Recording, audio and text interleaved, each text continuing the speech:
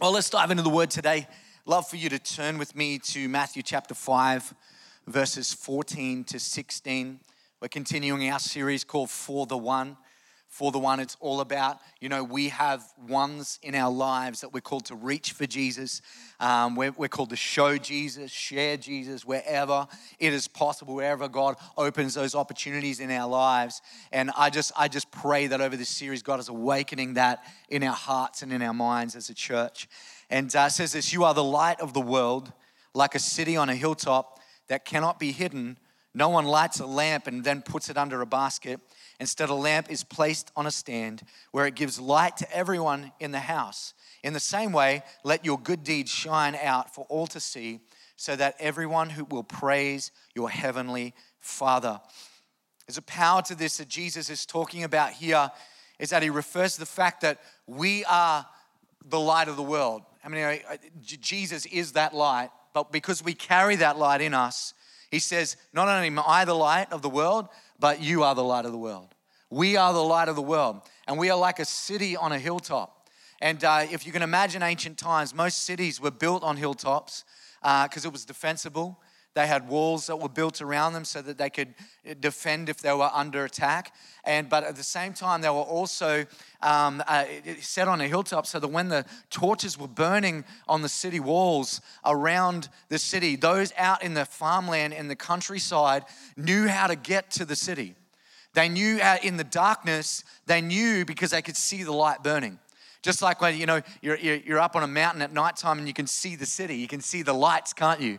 And this is what Jesus is referring to, is that those that are out in the countryside, those that are out and are far from God, we need to be like a city on a hill.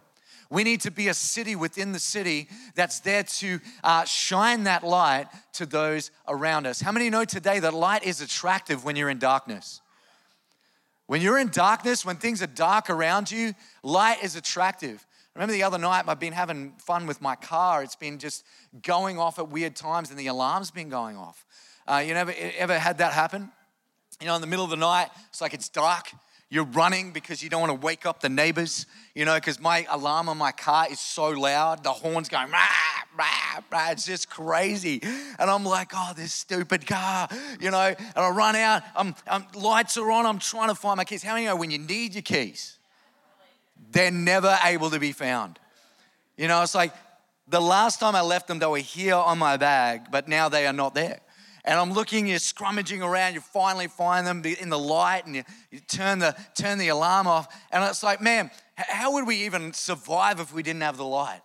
How would we even be able to just operate if we didn't have the light? See, it's the power of this and what Jesus is trying to say is that when we are in the world and we are far from God, it is spiritual darkness. It's spiritual darkness. See, when somebody gets saved, it's not about just going from bad to good. It's the fact that when we do not know God, we're actually dead spiritually in our sin. Internally, we're not alive to God. And what Jesus has done, he has made a way through that powerful gospel message of communion this morning from Joe. He sacrificed himself, paid the price for our sin, brokenness, and mess, died on the cross, rose from the dead. He created a victory so that we could come and be saved, born again out of spiritual darkness into life. So we're saved out of death to life. All right, and this is what Jesus has done for us. It's why he says, I am the light of the world. Those in spiritual darkness, they're in darkness. There's a death spiritually on the inside. But hey, when they get filled with my light, filled with my life, and they come alive. They're made alive to God, amen? And suddenly there's a life that lives inside of us through Jesus Christ, through the Holy Spirit that indwells in us. It is the power of God that lives in us. And this is what we are calling people to. This is why we are called to be the light of the world. Why? Because we've got to be like that city on a hill. We've got to shine the light in the darkness so that people that are in darkness can see it. They can see that light. They can be drawn to it. Whenever if I blacked out this whole building right now, say it was nighttime, and someone turned on their iPhone light. How many know it was like everyone's going to that guy? I mean, show us the way here. We can't even move right now. It's so dark. All right, sometimes we think, man, the light that I have, maybe it's not bright enough. I got to tell you, man, when you're in pitch black, any light matters.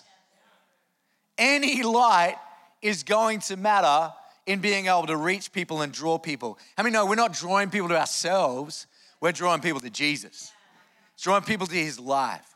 I love what 1 Peter 2:9 says, but you are not like that, for you are a chosen people. You are a royal priest, a holy nation, God's own possession. As a result, you can show others the goodness of God, for he called you out of what? Out of darkness into his wonderful light. This is what happens spiritually. We're called out of the darkness, called into his wonderful light. But see, how many know that what Peter is sharing here, he was saying that, we are a chosen race, a royal priesthood, a holy nation. How many know we're born again to Jesus Christ, but also to each other? There is a power of who we are, and as we stand as the people of God together, how many of you might think, man, I don't know if my light's bright enough, but man, you join that light with the rest of the church, the rest of us together, oh, that light is bright. That we are together, a city on a hill, a city within the city. Yes, that light shines individually when we're at work, we're at our gym, we're with our family and people around us that we're reaching for Christ. But there is the power of what we do even now in this moment. It's one of the greatest evangelical things we do is gather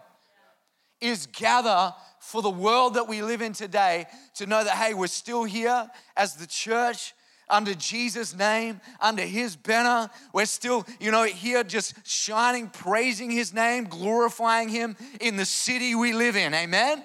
How many know there's a power to that? And we are the city on the hill. We are called to shine that light to the world around us. One of the great ways that this light shines, and Jesus alludes to it in Matthew 5, says, they will see your good works. Peter says it again. As a result, you can show others the goodness of God. It's showing the goodness of who Jesus is through our lives. The light is shone by being the difference in a world that looks at it and says, this is foreign to what I know. It is the good that we're showing through our lives. Jesus said in Matthew 7:12, says, everyone say, do to others whatever you would like them to do to you. It's the golden rule. Do unto others. It's active. It's on the offense. It's not the defense of, no, I won't do any harm to others. I won't hurt anyone else. I'm being good. I'm not being bad. That's not what Jesus is saying. That's kind of the silver rule. It's good to do that. It's the silver rule. The golden rule is on the offense. The silver rule is what I'm not doing. The golden rule is what I'm doing. What I'm doing. What I'm actually acting to change environments around us. What we're doing to reach others and show Jesus to the world around us. See, the gospel is this. Listen to this right now. The gospel is bringing the selfless response into a self-focused world.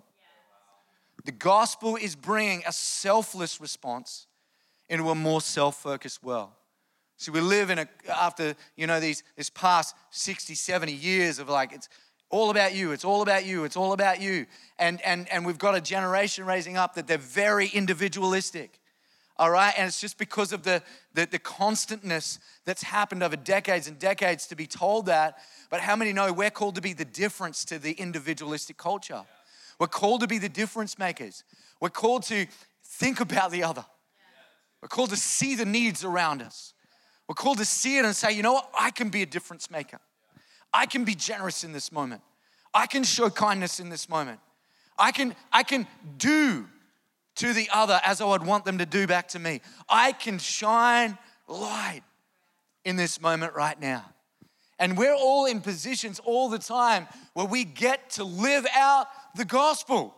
We get to live it out every day of our lives and show Jesus to the world around us. And it's all in the actions of what we do. Now, I know that we can't be every answer to every problem. And God's not asking that of us. What God does ask of us is that we would be obedient to when the Holy Spirit leads us to be an answer in a moment. I can't be every answer to every problem, but I can be an answer to the ones that God's called me to be an answer for.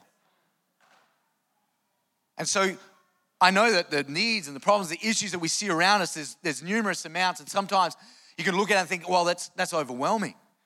I don't know if I can be the one that can save Australia or can be the one that can even save the city. But it's all the small things added up that make something powerful and impactful, because you do for the one as you would want to do for the many. And when we are placed in those environments, it's like, I'm here right now in this moment. I remember years ago, when I became a youth pastor here at the church, I was, had a small business, had things happening, and I remember being on a work site, and I remember I was working away, and I was busy, man. I had to get this thing done. Anyone who understands, when you work and you're like an hour and a half drive away, you got to get the job done because you got to leave on time to get back on time. And it was one of those days, and I had a lot to get done. And I remember this young guy just kept coming up to me all the time and just wanted to talk. He's like, that's great, buddy. Awesome. I'm just so busy. You're like, so much stuff on. I was like, that's awesome. He just keeps coming back. Every time I saw him, and just wanted to chat. And I'm like, God, this guy wants to chat so much. He's like, well, talk to him. I'm like, but I'm so busy. He said, don't worry about that. So you get home a bit later. So this doesn't get done. Come back tomorrow. This guy needs you. And I'm like, okay. I dropped it. I got to tell you right now, it was a 20-minute conversation. I began a story. Begins to open up his heart about his girlfriend dumping him and all this stuff happening and in his life, and it's just a mess, and he just needed someone to talk to. He had no one in his life. In 20 minutes, I led him to Jesus. I led him to Christ. I said, you need Jesus, man, in your life. Do you want to give your life to Christ? He's like, yes, I do. I need Christ. I need Jesus. So he comes to Christ. If I'd have missed that moment, I was so busy, so much going on, this guy wouldn't have found Christ in that moment. And he lived in another place, so I encouraged him, hey, connect to a church, get into a church, get this, But these moments are there all the time. They're around us all the time, that we can, open our heart up, open our eyes, let the Holy Spirit lead us to know this is a moment right now. I remember I remember the first time when we first were trying to move into this building, I had built a connection with a local counsellor in Caloundra in Division 2, and it was just, I remember having a coffee and sitting down with this guy and just talking with him, and the Holy Spirit's on me. He's like, after an hour of just talking, getting to know and talking about the things we're trying to do here for the church, and God said, ask him how he is with me. Ask him how's his faith in God. How's it going? Hit him up. Ask him. You remember the Holy Spirit when he's on you? It's like, God, it's the first meeting. Don't want to, I'm trying to get something across the line here, Lord. He's like, no, don't worry about that. I'll get that sorted. Ask him how he is with me, because his soul matters. His soul matters. And it's like, okay, I will, Lord. He's like, hey, just want to ask, man, how's your faith in God? This dude was the deputy mayor of the Sunshine Coast. How's your faith in God? And he's like, when you hit the spot, look down at the coffee, start looking around. You know what? Thank you for asking me that. So I've grown up in the Catholic Church, haven't been going to church. These are the things that have been going on right now. I said, no, it's not where it should be. Can you talk to me about it? Why do you have a faith in God? Why do you believe in that? So open up this door, just the gospel began to flow about just this connection that happened. The beauty of this is that every time I met with him, he needed a pastor. He just needed a pastor. He needed someone to talk to. So I'd sit down and just talk to him about all these things, just bounce things off. He didn't have to take it all on board, but at the end of the day, it was like an open door. And this particular man was so paramount. This is the power of God, so paramount in helping us get into this building. I mean, it was actually on a decision he made. And he was put in the position where God just lined it up like, the planets lining up. It was just incredible where he was there in the right place, right moment, right time. It's like, I know those people. They're incredible. They're here for the city. They're here for the coast. They're here for Caloundra. To the point, he was in a room with a bunch of people because things had been blocked so many times. He actually, in the moment, he just whacked his hand on the table. He said, "This is going through." And within a day, it went through. Yeah, that's the power of God. That's God, isn't it? That's God. He actually told me that at our next coffee. I'm like, thank you for that. It's awesome. So good. But opportunities, they're there all the time. We don't know what they're going to lead to. We don't know what they're going to open up to, but that's the power of working with the Holy Spirit. The second key is this, is that light is powerful. It's powerful. Jesus said this He reveals the way, the truth, the life to people. And in John 8:12, he says, "I am the light of the world. Who follows me shall not walk in darkness, but have the light of life." Light is powerful. I love the story out of Acts 10 when Peter, he's the head of the church, this fledgling move of God that's happening across, Jerusalem and across Israel. It's just incredible what God's doing. And he's praying on top of this rooftop one day in this place called Joppa. And God gives him this vision of him, and pretty much opens up the fact that he is now called to go and preach the gospel to the Gentiles. He's got to take the gospel to the non-Jews, all right? Now, to a Jewish person, it's like, no. You don't understand God. We don't mix with other people. We just mix with our own. We don't do that kind of thing. And God's like, stop trying to push back at this. I need you to go. I need you to do this. And so he accepts it. And as he accepts it, 3 days before, a man by the name of Cornelius, who was the head of the Roman Italian regiment of an entire region, has an encounter where an angel comes to him and says, "God has seen your alms to the poor, the way you've helped others in the community, and the Lord wants to give you a message. Send men to go to Joppa, knock on the door, and find a man by the name of Peter. He will give you the message." So 3 days before, God aligns up this stuff, sends the men. So as Peter accepts the call to go to the Gentiles, knock. How many know that's the power of God? They're knocking on the door as he's saying yes, because they've been dispatched 3 days before. And so he comes down and says, "Yep, I know who you are. I'm ready to go." It's like, cool. All right. So they all go together and they go to Cornelius' house, and he's a Roman officer. So he's got wealth, he's got a home, he's got, servants, he's got his whole family there. They're all waiting in this kind of living area of the house for Peter to come and share the message from God. And so can you imagine like 30, 40 people packed into this kind of eating area, and they're all together, and Peter comes in and he begins to share the gospel. He shares the gospel with them. And as he's preaching the gospel, it doesn't even get to the end bit. It doesn't even get to, if anyone wants to say yes to Jesus, raise your hand bit. He doesn't even get to that. He's not even halfway through the message. And the Spirit of God drops on their house. They get filled with the Spirit. They start praying in tongues. They start, God just moving in their lives. And God impacts them in the moment. He didn't even finish the message. How powerful is that? That's the power of God. Every single person that lived in that home got saved. He water baptized them all. The power of God moved so incredibly in that moment that, can you imagine this family, this man getting saved, what that meant for that entire region? What that meant for everybody around them in that region and everyone he led. The power of God hit them. And I want to encourage us today, when we say yes, we're saying yes to the power of God moving.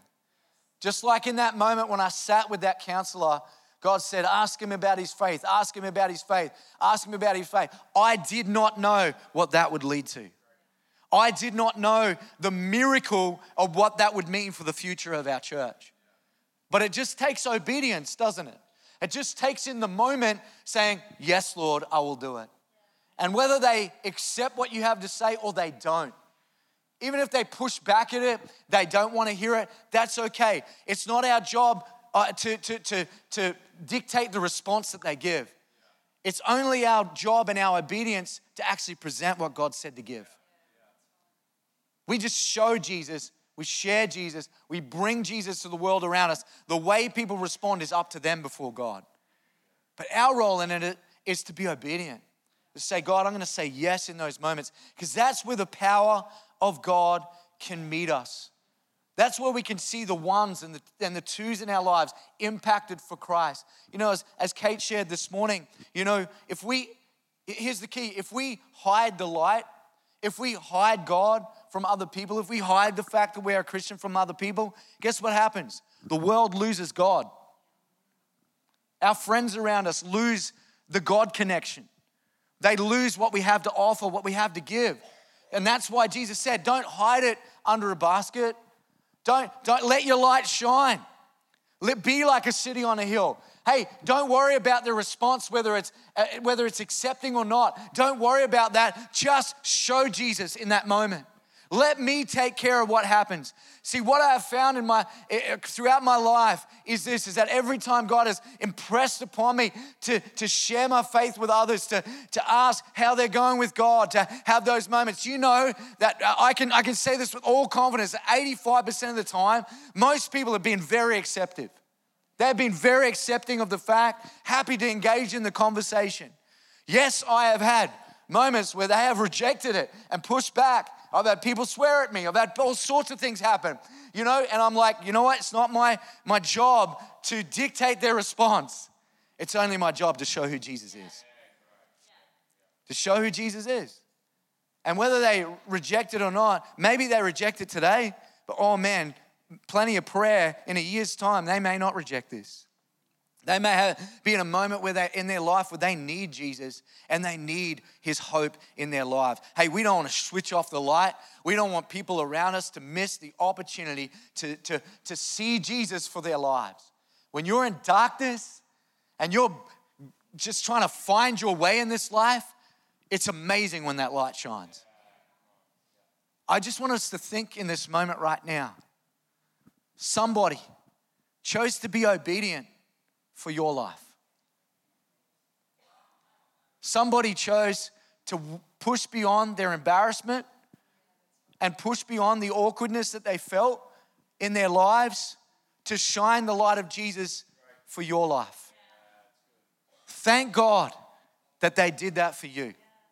I thank God that they did that for me and my family. I thank God for the man that saw my uncle, Fred Bartolo, get saved, who then witnessed to my father and my mother, who said, you need this Jesus, you need him in your life, and he led them to Christ. I thank God for that man that had the boldness to go up to Fred and witness to him and share that he needed Jesus. I thank God for that, because so much of our entire family and genealogy has been turned around because of one person that said, hey, you need Jesus in your life.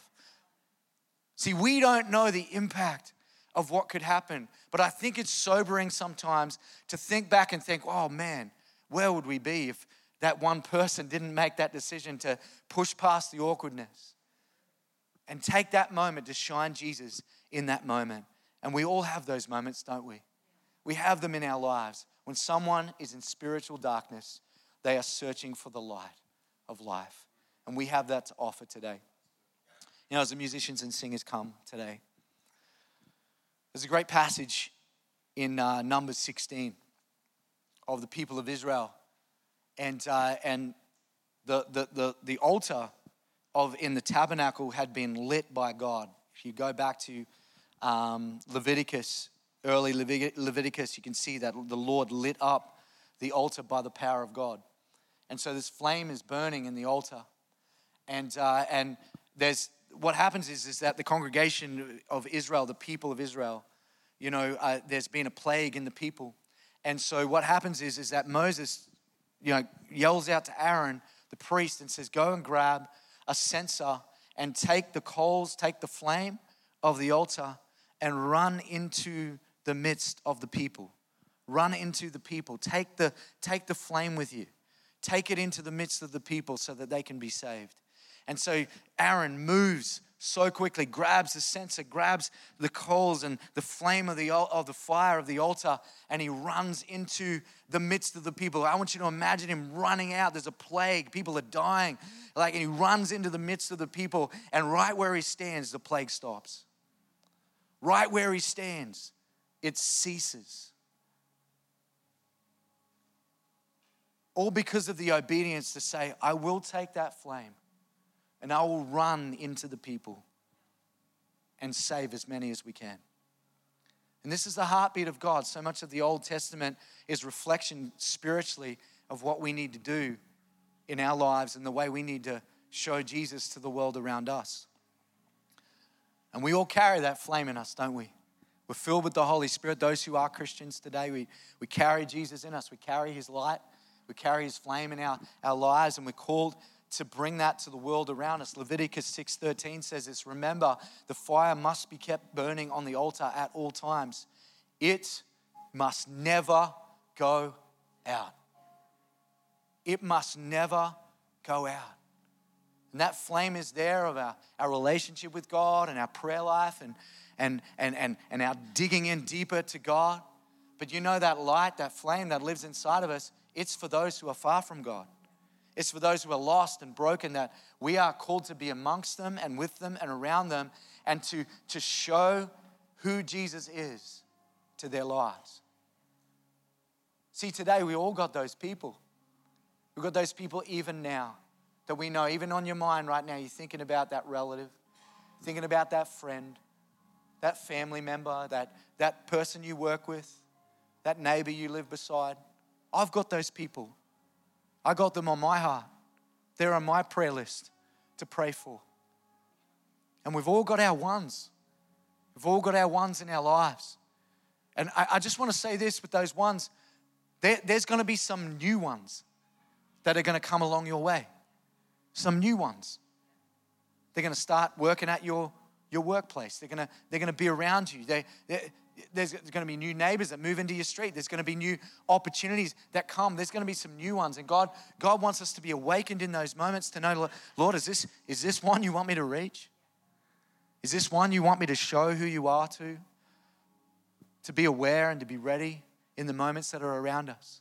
That flame, it's living inside of us. That light of the gospel is living inside of us. Hey, we don't want to hide that under a basket. We want to make sure, Lord, it's going to shine to those who need it.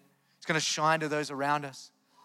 And see, it's not just saying you've got to be the next Billy Graham or the next great preacher or whatever it may be. No, it's just saying, Lord, I'm going to be a witness to the people in my life. Evangelism is not meant to be difficult. It's just showing Jesus. That's all it is. And our world needs Jesus more than ever right now. It's in darkness, brokenness, there's confusion in our world. And Jesus has the answer. He's the way, he's the truth, he's the light, and he lives in us. And we're called to carry that to the world around us. To be like Aaron, to be like the priest. To say, I got that flame. I want to go into the midst of the people and I want to shine that light, that flame of what brings us to life on the inside. There's so many people dead in their sin. They need Jesus. They need Jesus. You know, my heart for us as a church, across our 2 locations here in Caloundra and Innisfail, so we would be awakened to the ones in our lives. We would be awakened inside of us to say, God, how do you want to shine your light through me? How do you want to show yourself through me today? How do you want to do that, Jesus? And can you imagine when we are all switched onto this? Can you imagine what God can do with that? Even if it's the small things always add up to something massive. Amen.